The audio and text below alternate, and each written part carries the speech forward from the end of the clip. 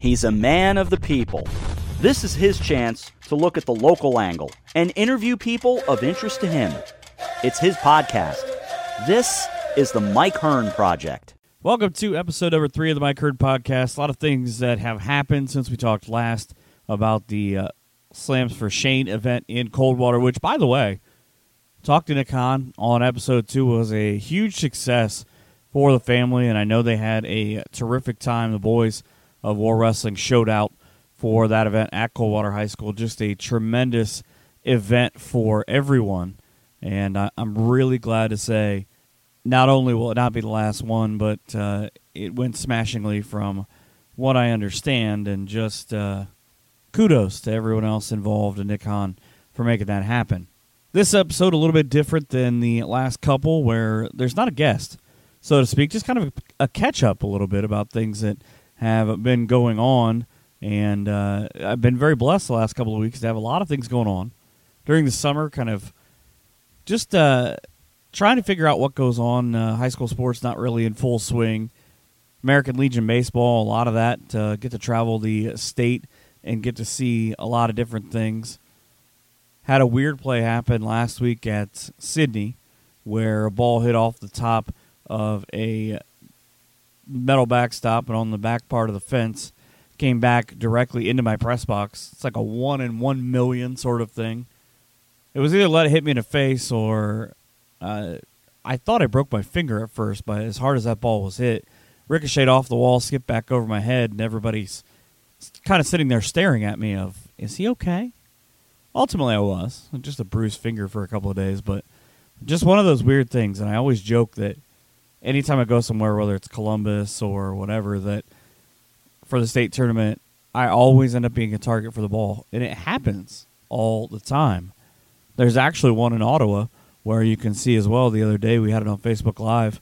The ball was hit directly back to where I was sitting at and almost came through the netting. I don't know how to explain it. It's just a thing that happens. Hazard, as they say.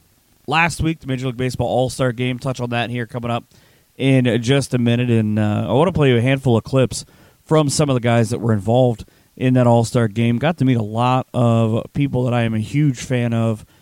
And as a member of the media, you've got to try to play it cool. That's always a funny thing, I think. But last weekend, got to go to country concert for the first time in my life. Went down as a part of NK Telco's family and got to see Chris Stapleton. I absolutely adore Chris Stapleton. There are a handful of people who are not real big Chris Stapleton fans, and I don't get it. Dude puts on a good show. He is an absolutely fantastic voice. Gary Allen played before him. Can't say I'm a big fan of Gary Allen. I just don't see how his music sort of is concert ready. It's a lot of slower stuff. And again, I know there are a lot of people who are Gary Allen fans, and more power to them. Everybody likes what they like, but just not for me. The whole experience was neat, though. I don't know that I could do it every year, though. It is a lot of people. I remember looking back at one point and thinking, I just got to go to the All-Star Game a couple of days ago, and this crowd might rival that. They had 35,000 people in Cleveland on Tuesday night, but man, that is a lot. And it's a lot of fun, but just I don't know. Just something about it. Maybe just not for me. I know a lot of people down there. Half the people I have ever met in my life were apparently hanging out at Pole 8. So shout out to the folks from Putnam County. Got to see a handful of them while I was down there. And they, at least from the looks of it on Instagram, had quite a blast. If you're looking for something to watch on Netflix, Hulu, whatever, I recommend highly that you check out a show called 11/22/63. It comes from the mind of Stephen King, and it's one of the 60 books that he has written in his life. It's a reimagining of the old what would happen if. This time around, it's the assassination of John Fitzgerald Kennedy. And the question with James Franco and Chris Cooper, who is absolutely amazing, and I'm a huge fan of, is could you go back? Could you stop it? Now, I'm only about halfway through it, but I'm absolutely enthralled by it. And I keep wondering, well, how are they going to get from here to there? And it's actually a couple of years old. I'm sad that I didn't see it, but I got a free month of Hulu for my birthday, apparently. So that is why that works. And it's fantastic. 11/22/63 with James Franco. Look it up. If you have any sort of historical itch, it is fantastic. I know they probably play slightly loose, but with a handful of things. But I really enjoy it. Had a birthday last week or 2 weeks ago now as I tape this. I love being able to go do things, being able to go places, being able to travel, what have you. But there's something to be said about just being able to go out to dinner with your family and have a good time. Went to Red Lobster with most of my family and just had a good time. In between calling baseball, took a night off, and they told me, it's how the other side lives, how you're able to actually be able to do stuff and not work all the time. It was pretty cool, I won't lie. Last weekend in Cleveland, the Major League Baseball All-Star Weekend. Before I say anything about being able to go to the whole thing, the city of Cleveland showed out. They had 2 concerts, the Killers and 21 Pilots up there. The attendance wasn't maybe what it should have been or what they were hoping for some of it. One of the employees from downtown told us a story on the train one night about it, and that's sad, but it's a weird thing, I think, when you book these concerts, because try to appeal to the masses, and sometimes it works, sometimes it doesn't. Still a heck of a weekend by Cleveland. They had the convention center was decked out with a play ball park, and they said it was one of the most attended things that they've had, a single event in All-Star Game history. In the last 10 years, Cleveland had the highest play ball park attendance, from what I understand, which is also kind of sad because on the other end of the spectrum, they had the lowest rating for the last All-Star. I believe it was one of the lowest rated All-Star games, period. Now, that might be more of a statement of it wasn't exactly a marquee game in terms of stars because it was one of the youngest All-Star games. Got to go up as a member of the media thanks to a friend and got me hooked up with some credentials. Futures and Celebrities game took place on Sunday on July the 7th, and the only thing I think that I'm sad about this experience is I didn't get to go down to the press conference where they had the celebrities. I was really looking forward to being able to interview The Miz and have a couple of clips for this podcast. It didn't work out that way. But the celebrity game was an absolute thrill. You've got Team Cleveland and Team World. Miz gives up a handful of runs, but he gets introduced, and I thought it was going to be a loud pop. It was. Unfortunately for him, though, Kenny Lofton got announced right behind him, and Kenny Lofton is virtually a god in the city of Cleveland. Any of the 90s Indians got just a massive reaction from the hometown crowd, and they had a lot of fun, and it was neat to see that kind of game. Johnny Bananas from Team World is who my wife wanted to see. He's apparently he's an MTV guy. Him and Miz are boys, and they went back and forth. That was neat to see. Kind of disappointed that for whatever reason, I don't know the story behind it, that Jamie Foxx didn't show up. It happens, I guess. The Futures game, a lot of people looked down on it, but because it wasn't a big scoring game, pitching kind of dominated throughout the course of it. It was neat to see guys who, in a couple of years, Daniel Johnson of the Columbus Clippers is the AAA affiliate of the Indians. He was there. Got to talk to him and got to walk down around the clubhouse, interview some guys, saw Ken Griffey Jr. and shook Jim Thomey's hand. That dude has massive hands. He shook my hand and it went all the way up to my forearm. Home run derby on Monday night. Just wow. I don't know that there are actual words to try to do this home run derby justice because the matchup, and I picked Jock Peterson to win sitting up in the media room for the Los Angeles Dodgers because standing out on the field watching batting practice. It's funny if you think about it. And I watched Jock Peterson swing, and I thought, man, he's just got this no-nonsense, repetitive swing. A lot of guys have the big wind-up swing. Vlad Guerrero, who's just come up with the Toronto Blue Jays recently, has that. And I thought, at some point, he's probably not going to get as tired. So both those guys blitz through the first round. They get to the point where something big's going to happen, and those two go after each other, and they end up with 29 home runs. Vlad had 29 in the first round to even get to that point. So he comes up, and Vlad Guerrero goes first. He has 29 home runs. Wow. Biggest total in the history of the way the format is. So Jock Peterson comes up, and he slams 29 home runs, and I had said to a guy next to me before he even took it, can you imagine you have to come up and you have to hit 30 home runs in your round just to advance? Well, he nearly did. There, I guess, was a controversy about a ball that did or didn't go out and timing and a whole thing, but they go to a swing off, and they each get a minute. They hit the same amount of home runs again. Second swing off, they get 3 pitches. They hit the same amount of home runs again. They each got 1. So another swing off, they each get 3 more pitches, and Vlad hits 2. Peterson gets just 1, so Vlad wins, goes on to the finals. And this is where you look at it and you say, man, this guy's got, I think he had 75 home runs or so, 75 or 80 home runs at that point. And the record for a whole thing, I think, is 81. He goes up and he ends up finishing with 91. The problem with that is Pete Alonso, the polar bear, as you hear him describe here.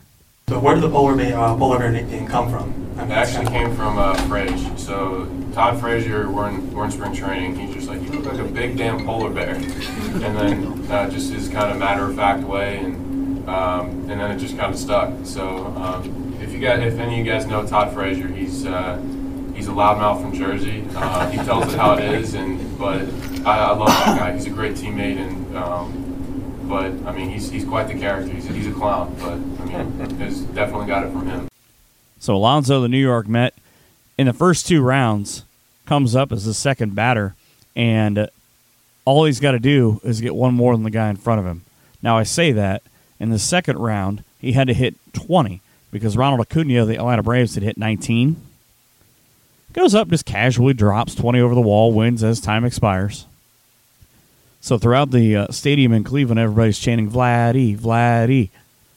Well, Alonso was the ultimate heel, and he said later on that he had never thought about being booed at the home run derby during the press conference.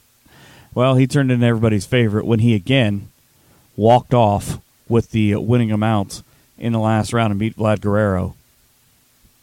It happens. Coolest thing, though, during the postgame press conference is that Alonso talked about how he was donating. The prize is $1 million. That's twice what a handful of the guys in the home run derby make for their season. But he talked about how he was going to donate the money, a portion of it, to Wounded Warriors and a couple of other charities. That's what he said. Mr. Alonso, as a veteran and a member of the Wounded Warrior Project, I just want to say thank you and ask you, was it someone in your family or someone close to you that made you decide to give that amount that you're giving to the charity? Well, both my grandpas, they served in the military. My grandpa on my mom's side was a Marine, and my grandpa on my dad's side was in the Army. One was during the Korea War time, and the other one was during World War II. So I just feel like a really strong bond with those people who are willing to make the ultimate sacrifice, and also on the same token, on the flip side, the same people that are willing to make that sacrifice and protect us here at home, whether it be firefighters, EMTs, cops. Like, there's so many people that are willing to make the ultimate sacrifice every day. They don't know what they're going to go into when they go to work, and a bad day at work for them is a lot different than me going 0 for 4, getting booed off the field. And this year has just been so special. I've been living in a fantasy, and I just want to use my platform as almost to kind of just reach out to people and just make people aware of these causes, and I hope that other people could find the kindness in their hearts. Because for me, it's about the money, but for me, I think the platform and the whole purpose behind it and the awareness is the most important thing. And I hope other people can find the kindness in their hearts to reach out and help other people that help us. All-Star Game itself on Tuesday night was a lot of fun. It wasn't a high-scoring game. The American League won by a run. Got to see all of the Cleveland Stars, and even first pitch thrown out by CC Sabathia, the longtime Cleveland Indian, who, when they asked him about a lot of things, we talked to him before earlier in the day. I think these 3 quotes are interesting for CC. One of these, he talks about analytics, and that's become a big thing about launch angles and what you can do with guys and sabermetrics and all that. The first clip is about CC on analytics. Then he talks about something where a lot of guys are asked the same question. What about the baseballs? CC talked about what he thought, and this is a typical CC Sabathia answer. And then my favorite thing is he talks about how he feels the game is right now for the game's young stars. Yeah, no, I don't use any of it. I don't even watch video before I pitch. Okay. So I just kind of go out and do my thing, and they tell me all the numbers, and Larry does a good job with all the analytics and the numbers, and going through stuff. So I trust him. Nice, yes. Developing a feel for different hitters. Yeah, I mean, a lot of these guys I've seen before, and I kind of do what I do. I can't really change what I do. I throw a cutter, two-seamer, change that. So it's kind of too late to change what I do. So I have to pitch to my strengths and just kind of go out and work from that plan. On the baseballs? I mean, there's definitely something going on. I couldn't tell you what or whatever. But I mean, the balls are flying out of the ballpark for sure. Do you think they're different than they used to be?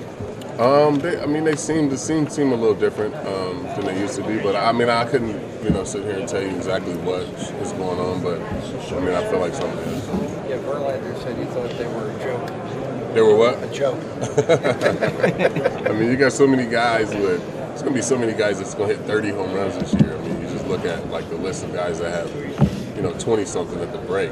It's crazy. So, I mean, it's good for the game, though. I'm on my way out, so it don't matter. Since you've resisted the nostalgia thing so much this year, was it difficult to say yes to this in a sense, or was it? It wasn't difficult to say yes to it. I think, it's definitely in a good spot. I mean, the young stars that can play and they have flair, and that's what I like. The slogan this year was "Let the kids play," and I love the passion and the flair that some of these guys play with now, and hopefully that continues to, let guys develop that way and just let them be themselves out on the field, and we continue to get some good baseball. Is Frankie Lindor kind of like the epitome of that type of guy? Yeah, he is. I love watching the way he plays. Cool. They set you up in a room at the convention center for these interviews, and you talk to a lot of these players about different things. You can ask them anything you want, and trust me, guys definitely do ask them all kinds of different things. Cleveland Sports Time Ohio had a lady that does a lot of their interviews that they had her go over and put a cowboy hat on them and make them sing the words to Old Town Road. That was something else. A lot of the guys had quite a few issues with it, and a couple of the guys just, I don't know that song. I'm not even going to deal with it. As an Indians fan, one of the coolest things for me was to be able to sit and talk to a handful of Indians. One, nobody was talking to the guy, and it makes me laugh because of all the young stars like Sabathia just talked about. But I got to sit and talk to Tito Francona, who's the manager of the Cleveland Indians, and ask him just different things. Talk about him riding his scooter up there, but I asked him about, since he doesn't have any responsibilities, he's just kind of an add-on on Cora's staff for the American League, about how he's able to sit and enjoy this game. There's so much that goes into this, so they, MLB pulls it off almost without a hitch, which is a big compliment because there's a lot going on. It's a lot of moving parts. Yeah, it sure is. It's got to be just fun just to watch everything that goes on. This for me, because I have no responsibility. Right. that's going to be the one thing I'm going to, because when you manage it, you're busy. You know, I was just talking to Cora, and he's like, oh, he's going every which way. I get to sit back now, and I get to watch our guys, and I actually get to take it in. And I plan to enjoy that. That's even like with Brantley back, and right. You know, I plan to enjoy it because I thought that was maybe one of the neatest stories about how the game works. And I don't get a lot of opportunity to do that, where I can kind of turn off my motor and just enjoy the guys. And I'm kind of reminding myself to make sure I do that. That's awesome. Thank you so much. You got it, man. You got it. Thanks. What's up, guys? Another guy that was really popular for the media, Chicago Cubs' Chris Bryant, and is a big thing the last couple of weeks with the NBA free agency, where guys are pretty much just teaming up with their friends. You can listen to Chris Bryant talk about his views on NBA free agency and about how guys in Major League Baseball aren't really going to team up because it's not exactly the same thing. You need more than one guy to win. It's fascinating, too, because he talks about how guys, especially to him, you know, he had never thought of that. And to team up with the guys. And again, baseball's not exactly set up like that to where it's easy like that, but like basketball is. But I hope that doesn't really become a trend like basketball. There's a lot of talk right now about, especially if you cover high school or college sports, about when and how to use young arms and how to not get the arms blown out. Max Scherzer, now with the Washington Nationals, used to be in Detroit. One of the things that he talked about during his press conference was, you know, guys don't necessarily understand how beneficial college is to be able to go through, and he talked about playing at Mizzou and how it made him more ready for when he decided to go pro. And a lot of it was pitch counts, and he said, you know, he gave his views on pitch counts. He gave his views on the ball that Sabathia had talked about, said he didn't really find anything different with it. But it's fascinating to hear these guys talk about, to me, that I look up to in terms of how they handle themselves with the media and in life, and talk about little things that, you know, you might not necessarily realize about the game. And he said this, really. For me, I absolutely believe that the college model of how I got developed was perfect for me, in the fact that I got to throw 120 pitches regularly on a 7-day rotation, so I was pitching only once a week. I think when you're in that 19, 20, 21 years old, that's a critical time to develop as a pitcher. That kind of allows you to springboard as you move into a professional career.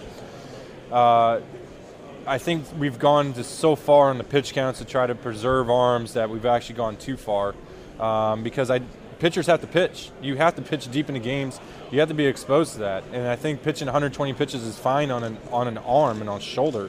But in order to do that, you need rest. And you can't be pitching on the pro schedule of pitching on once every 5 days. It's just too much. Pitching on the 7 days is actually, I think, the right amount of rest that you need to be able to recover and be able to do that consistently. And so for me, I reflect on my time, definitely at Mizzou, of, hey, I got pushed. And when I got pushed, it made me a better pitcher. I learned more about myself because I was pitching deeper into games. I wasn't just facing one time through the line, 2 times. I was having to face guys 3 or 4 times through and learning how to have to pitch to make myself better. So to me, I really feel like that's a critical thing in young kids' development when I reflect upon how I got developed, and I would hope the game would move into that direction. Yeah, one of the stations I work for in Salina, big Reds affiliate, Luis Castillo and Sonny Gray are both there, and Sonny Gray's an interesting interview too, because he's a guy that's had some turmoil and he's been a little bit of everywhere. He talked about how the Reds are more of a family this year, and the NL Central going into the All-Star break had 3.5 games from the top to the bottom of the way that everybody was situated, and the Reds have been on a pretty good tear, except for when they lost to the Indians the last 2 games before the break. So I'll drop that in there. But Sonny Gray, I asked him about the second half for the Reds. Thanks. It seems like you've gelled really well together. Is that going to help a lot the second half of the season? Yeah, we have a lot of with the Reds, we have a lot of we got a lot of personality on our team, and I don't think there's any secret to that. We've got a lot of personality on our team, which is not a bad thing, especially when the personalities blend well together. And I think that's what we have. I think we have a lot of personality, and we have a lot of fun guys, and they all blend good together. Seems like it makes it a lot easier on the field. I see you guys laughing and joking around, and obviously you want to win, but it seems like you guys are having a blast. Yeah, it's a lot of fun. It's a lot of fun to play in Cincinnati for sure. Kind of similar to the second half about the Indians. They're in an awkward spot. They dropped the first game coming out of the break to Minnesota to drop to 6.5 games back out of the AL Central lead. They were as much as 11 out just a couple of weeks ago. Game 2, they ended up winning in Cleveland. Ended up getting that game back. And I love where this team's at. Frankie Lindor said that he felt if this team was going to add anything, and the baseball guys upstairs were much smarter than him, is what he said, that he thought they should add a right-handed bat. And I asked Brad Hand, who's the closer and right now one of the best closers in Major League Baseball, about what he thought the Indians might do at the trade deadline coming up at the end of the month and about their second half.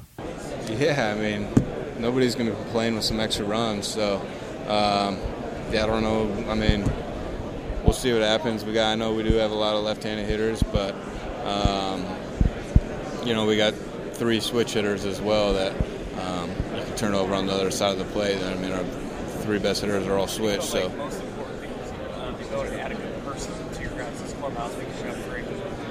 Yeah, I mean, obviously you always want good people around you, and you don't want somebody coming in and being whatever it may be, but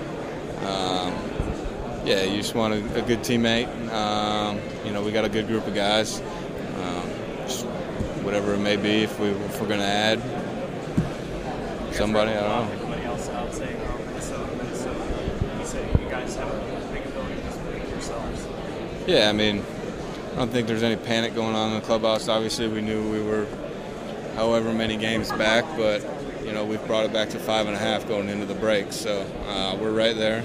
I think we've dealt with a lot of injuries. Obviously, we had Frankie and Kip hurt at the beginning of the year.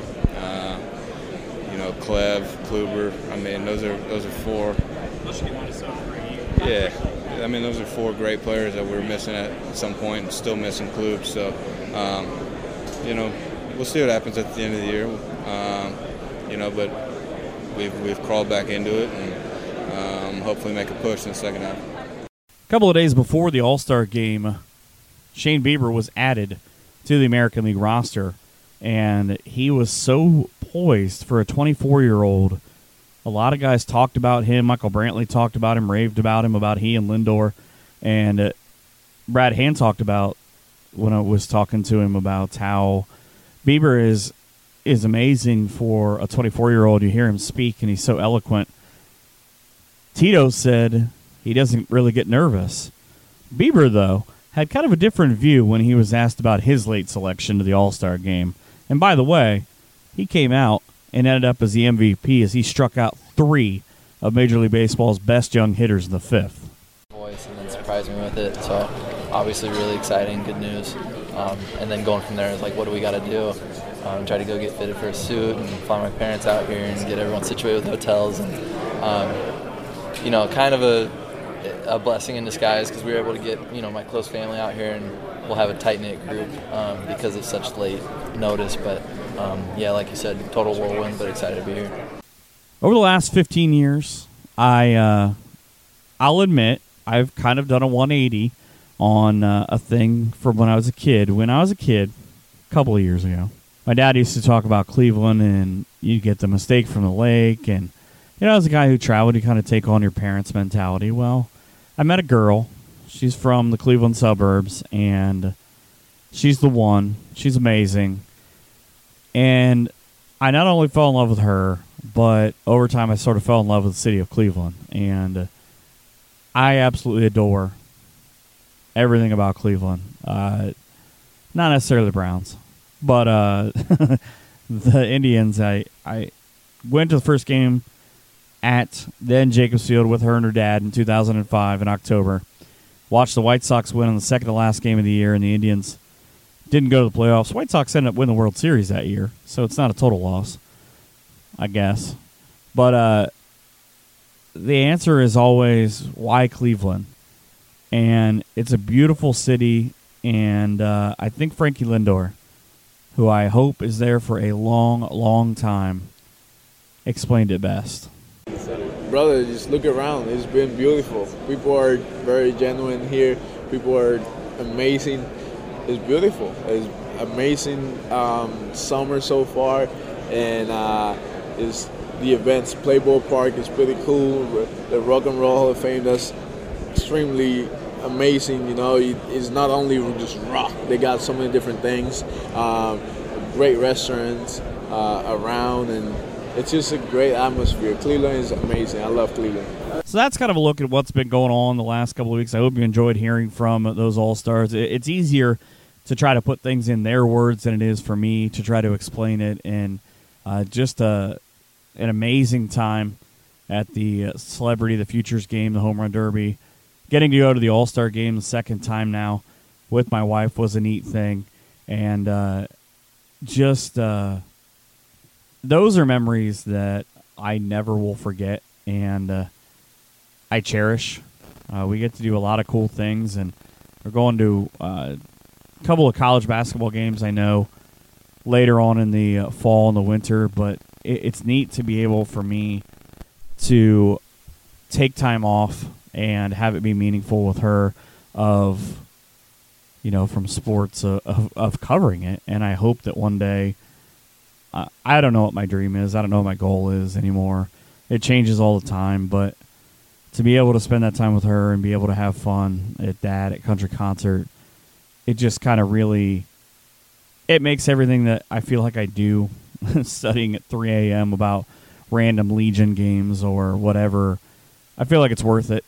And one of the other cool things since the last time that we talked on this podcast is we had Summerfest here in town last month in June, and that was cool. I always love when everybody comes home and you get to see everyone. I didn't think for years that I would, but I realize I'm from where I'm from, and I'm proud to be from where I'm from. Everybody you know and everyone you come across helps make and shape who you are, and that definitely has happened to me here.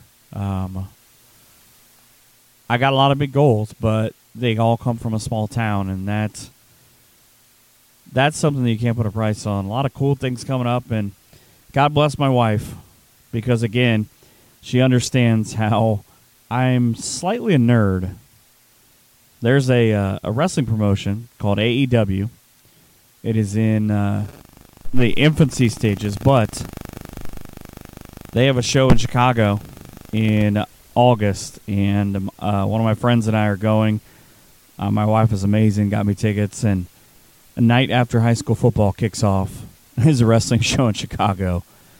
I feel like anyone listening to this who truly knows me will know how that actually makes sense in my life, because I don't sleep anyways. But I can't wait, and I would love to have people on this podcast and talk about things going on.